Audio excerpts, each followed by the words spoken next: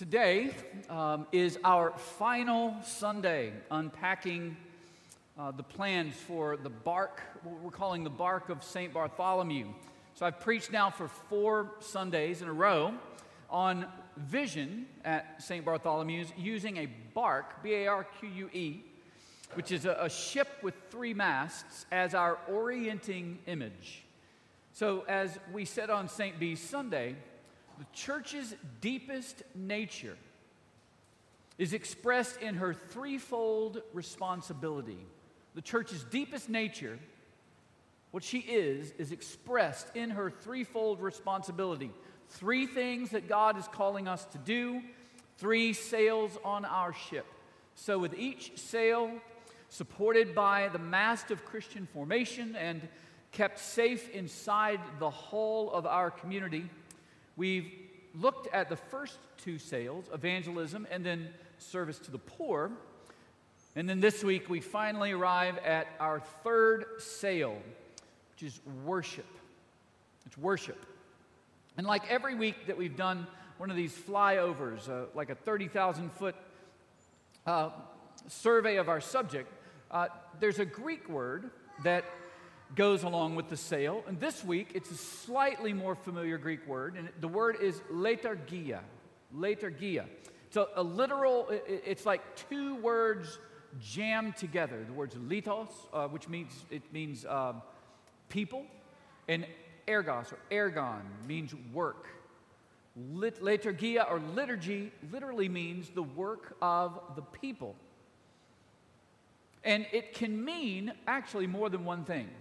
So liturgy can mean sort of a life of prayer. Prayer suffused throughout our lives every day, morning and evening. But for Anglicans like you and me, and for the purposes of this sermon, let's say that worship is the Eucharist. It's what we're doing here today. It's the Lord's Supper, the Divine Liturgy, the Mass, whatever you call it. Liturgy is it's what the prayer book calls our central act of worship. So I want to jump right in. This is the last week of long-ish sermons, I promise. But I'm going to jump in and ask 3 questions about worship. First, how is worship a waste? Second, how is worship worthwhile? And then finally, how does worship work? How is worship a waste? How is it worthwhile? And finally, how does worship work? So first of all, what do I mean? Why am I calling worship a waste? It's a weird way to start a sermon. I mean, if it's true, then why are you here? Why don't you just click off at home and go do something else? Well, Sarah Dahl, D-A-H-L, she lives in San Francisco, and she's one of 2 women behind Aslan's Library. So it's a website that's dedicated to curating the best in children's literature. And she's also a writer. I read something that she wrote for Comment magazine a few months ago. And the piece that she wrote for Comment was about a creed that she says her fellow San Franciscans live by. So this creed is, and it may sound familiar to you, even in Nashville, the creed is, you should live better. You should live better. So this is what she says. You can't live here in San Francisco long without breathing it in the air. So much of our cultural, civic, business, and social life in the city is organized around optimizing everything, all the time. A habit of mind that over time forms people in ways that make traditional church-going increasingly hard to understand. You should live better starts out innocuously enough. Drink better coffee. Eat better food, paleo, vegan, locally sourced, humanely grown, ad infinitum. Optimize your exercise and mindfulness routines. Craft a healthy work-life balance. Don't waste any time on chores that technology can solve, but do occasionally detox from devices. Get your systems all in place. Establish your flow. Live better is a creed that teaches us to look at life as a potentially perfectible experience, and then to drop anything or any person that is unproductive, ineffective, or simply a waste of time. But Sarah Dahl is a Christian. And so she goes on to say, Christians choose, to do something countercultural. We say no to Sunday morning birthday parties and athletic games. We pick our children up early from Saturday night sleepovers. We drink our own coffee at home and have yet to hit any of the really great brunch spots. Instead, we go to a lot of trouble to engage in an activity that is patently unproductive. It's often uncomfortable in its demands of us, sometimes boring, and occasionally anxiety-producing. We go to church. According to the Live Better Creed, worship doesn't compute. It's not productive. It's not efficient. It's not calculated to optimize our lives in any kind of way. So it just gets pushed to the end of the queue. Anytime something better comes along on our schedules, whether it's a fishing trip or the kids' soccer game, maybe it's just needing to sleep in on a Sunday after a long week, or just wanting to stay home out of the weather. Some of you actually may know Tom Rainier. Tom Rainier used to be president of Lifeway here in Nashville.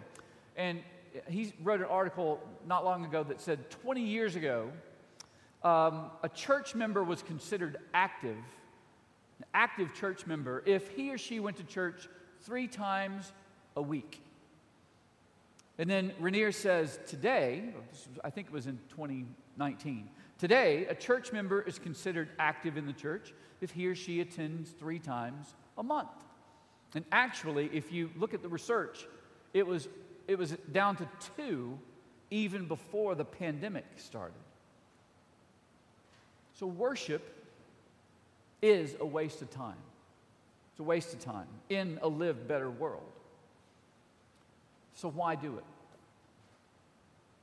That's point number 2. Worship is a waste of time, but why and how is worship worthwhile? And my answer to that comes from a particular Wednesday night I think it was in 2005, at the parish I was working at in Washington, D.C. It was called the Church of the Ascension and St. Agnes. I did field ed there when I was a seminarian studying at Virginia Seminary. And one of my jobs as the seminarian was to assist at Mass. I would go in on Wednesday nights and I would serve with the priest, whoever came to the Eucharist that night. And we were right downtown, right in the middle of the city. So there were all these people that had been to work all day. They were leaving, going to the suburbs or wherever they went. And we would open the doors and we would say the Mass together. And usually only 3 or 4 people would come, maybe 5. But this particular night, only 2 people showed up. Me and the priest, Father Connor, who was one of my mentors. And so we went into the sacristy, we vested, we put on kind of our simple, elegant but simple vestments that we usually use for the midday Mass, the midweek Mass. And then we waited. We waited 5 minutes, 10 minutes, nobody came. And so Father Connor said, Sammy, let's go change. So we trundled off back to the sacristy, but we didn't put on our street clothes, which is what I thought he was talking about. In fact, we took off our simple but elegant daily Eucharist vestments, and we took out the very best, fanciest, most flowery, had lace, more lace, more grace, baby. So we had all of this stuff that we put on, and we never used incense in the middle of the week. But this night we did, and we put tons of it on. We went out and we just threw clouds of smoke all over Northwest D.C. And we used the high altar rather than the little side altar in the side chapel. We rang all the bells. We did all of the choreography. And then in his sermon, which was preached only to me, of course. I mean, you never give up on a captive audience. So he preached like 15 minutes just at me. Father Connor said, I know that this makes absolutely no sense to the world that's going by Massachusetts Avenue, right outside our doors. I know it makes no sense. But worship is foolish extravagance. It's foolish extravagance. It is putting on your best finery and going through all of the motions, doing the best job that you possibly can at the work of the people. It's more beauty than you think you can muster, and it is for one reason only, because God deserves it. Because God deserves it. Worship is worthwhile because it is for God. In fact, the word worship is a contraction of the words worth-ship. So it's you give worship to whatever is worthy. God is the ultimate worthy being. So in a book called For All God's Worth, N.T. Wright says that worship is humble and glad. Worship forgets itself in remembering God. Worship celebrates the truth as God's truth, not its own. True worship isn't forced. It isn't half-hearted. It doesn't keep looking at its watch. Doesn't worry what the person in the next pew is doing. True worship is open to God, adoring God, waiting for God, trusting God, even in the dark. Worship is nothing more, and this is a great line. Worship is nothing more nor less than love on its knees before the beloved. Worship is for God. So, you don't like the song that the choir sings today? Well, it's not for you. Incense a little thick? Well, the rector likes it, but it's foolish extravagance. It is for God, not for us. God deserves foolish extravagance. And what Brock read this morning from Isaiah 42, it says, "Sing to the Lord a new song." Not to each other. Sing to God His praise from the end of the earth. Worship is our highest privilege, and it is our most insistent duty, not because of what we get out of it, but because of what God gets out of it. Marva Dawn, if you don't believe me, Marva Dawn, at the beginning of her book called A Royal Waste of Time, she says, to worship the Lord is in the world's eyes a waste. It's a waste of time. By engaging in it, we don't accomplish anything useful in our society's terms. Worship ought not be construed in a utilitarian way. Its purpose is not to gain numbers, nor for our churches to be seen as successful. The entire reason for our worship is God deserves it. That's why worship, even though it's a waste of time, it's worthwhile because God deserves it. Question number 3. Why does worship work? Worship is this kind of strange alchemy that if you do it over time, you will walk away changed. My friend Nate used to say that the sacraments work like radiation. You can't see them, but they go through all to your bones, and the sacraments work without you even knowing them, and you get changed. Dorothy Day, who was the writer and activist who founded the Catholic Worker Movement, said that the liturgy it works as a kind of revolution of the heart. A revolution, an upheaval in the heart. It's the work of the people, but it also works in us and it works on us. How does that work? Well, Dom Gregory Dix wrote this big book. He was a British monk and a priest at Nashton Abbey, which was an Anglican Benedictine community there in England. And he was a liturgical scholar in the middle of the 20th century, very influential in the reform of the Anglican liturgy. One of the reasons that our prayer book from 1979 is the way that it is because of work of Dom Gregory and some of the others. But this is his most important book called The Shape of the Liturgy. And this is how he says it. He says, Jesus had told his friends to do this henceforward with the new meaning for the remembrance of me. So he's talking about the Eucharist. Do this in remembrance of me. Was ever a command so obeyed? For century after century, spreading slowly to every continent and country and among every race on earth, this action has been done in every conceivable human circumstance for every conceivable human need. From the pinnacles of earthly greatness to the refuge of fugitives in the caves and dens of the earth. For kings at their crowning and for criminals going to the scaffold. For armies in triumph or for a bride and bridegroom in a little country church. For the proclamation of a dogma or for a good crop of wheat. For the wisdom of parliament or for a sick old woman afraid to die. For the famine of whole provinces, or in thankfulness because my father did not die of pneumonia. Because the Turk was at the gates of Vienna, and this is my favorite line, for the repentance of Margaret. For a son of a barren woman, for Captain so-and-so, while the lions roared in the nearby amphitheater, on the beach at Dunkirk. One could fill pages with the reasons why men have done this and not tell 100th of them. And best of all, week by week and month by month, on 100,000 successive Sundays, faithfully, unfailingly, across all the parishes of Christendom, the pastors have done this just to make the plebs sancta Dei, the holy common people of God.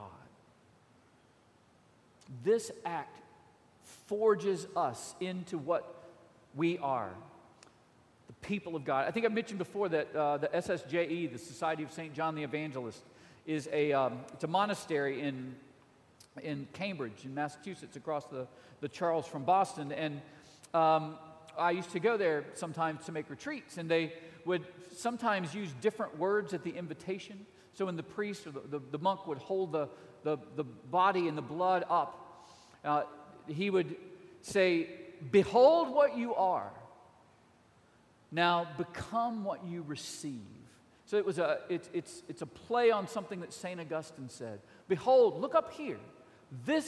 See what you are, and now take it and become what is placed on your tongue. Become the body of Christ. Dom Gregory Dick says it happens like this. There are 4 things that happen in the Eucharist to the elements, the bread and the wine. The priest takes them, blesses them, breaks them, and gives them. Takes them, blesses them, breaks them, and gives them. And Henry Nouwen, in The Life of the Beloved, says that these 4 things actually happen to us, to you and me. These words summarize our lives because Christians are called to become bread for the world. Bread that's taken, blessed, broken, and given. So in worship, God takes us, receives us as His family, makes us part of His family. We are grafted into the vine. And then God blesses us. It's from the word benedicite, which means to speak a good word over. So God's blessing is spoken over us. We're assured of God's favor. And then with all of our brokenness, all of our pain, all the ways we've been sinned against, all of our loss, all of our grief, God says, broken, I send you, I give you to the world as bread. Behold what you are. Become what you receive. Worship is a waste, but it is worthwhile, and it does its work on us. So that's our ship. That is the bark of St. Bartholomew's, the sails of evangelism, serving the poor, worship, a ship with Christian formation for the masts, and then inside a hull formed by the thick bonds of community. So let me close. I want to close by telling you about something I saw once. In Israel, where we were traveling, Near Capernaum, there's a little village, and it's said to be the village where Mary Magdalene lived. And in that little village, there's a church. It's a pretty new church. And you can actually go home today and find videos of this on YouTube and look at the church itself. The main chapel in the church, I think there are 4, but the main one is called the Boat Chapel. So, I've been thinking about boats for a month. So I saw this, I remembered this, and I thought, the Boat Chapel. And the altar in the chapel is like nothing that you've ever seen. It's not like ours, which is kind of like this block of white polished marble. It's not a table. In fact, the altar itself in this little church is shaped like a ship. It's shaped like a boat. And then behind it, if you look through the windows, when you're worshiping here, you look past the altar shaped like a ship through the windows, you look right out onto the Sea of Galilee, where the disciples fished, where Jesus lived, where he walked on the water. And over the altar around the church are 3 words: Duc in Altum. Duc in Altum. In fact, that's the name of the little church. It's the Duc in Altum Church. So I started these sermons a month ago quoting a pope. I want to close with another one, because this time it's Karl Wojtyla, who became Pope St. John Paul II. And in the year 2000, he wrote a letter to all of his churches, to the Church Universal, to us. He wrote a letter, and it's at the turn of the 3rd millennium. He's facing the challenge of a post-Christian West, a secularizing world, and a church that's, quite frankly, beat up. It's been beat up. And in his letter, he reached for those 3 words, Duc in Altum, because Jesus had said those words if he'd spoken Latin, which he would have if he knew what was good for him. But if he was speaking Latin, he would have said those words to Simon.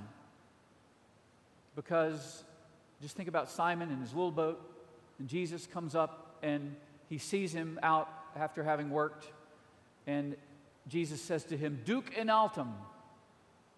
And what it means is put out into the deep. Put out into the deep. John Paul called the church to leave the shallow, brackish waters of institutional maintenance in order to make a great catch, not of fish, but a catch of souls. We have our bark, we have each other. We pray God to fill our sails with the wind of His Spirit. Wind, ruach, means wind.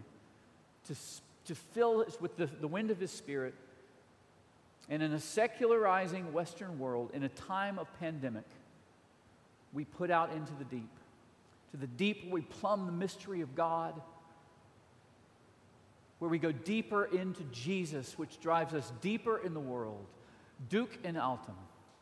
Duc in Altum. That's your invitation. In the name of God, the Father, Son, and Holy Spirit. Amen.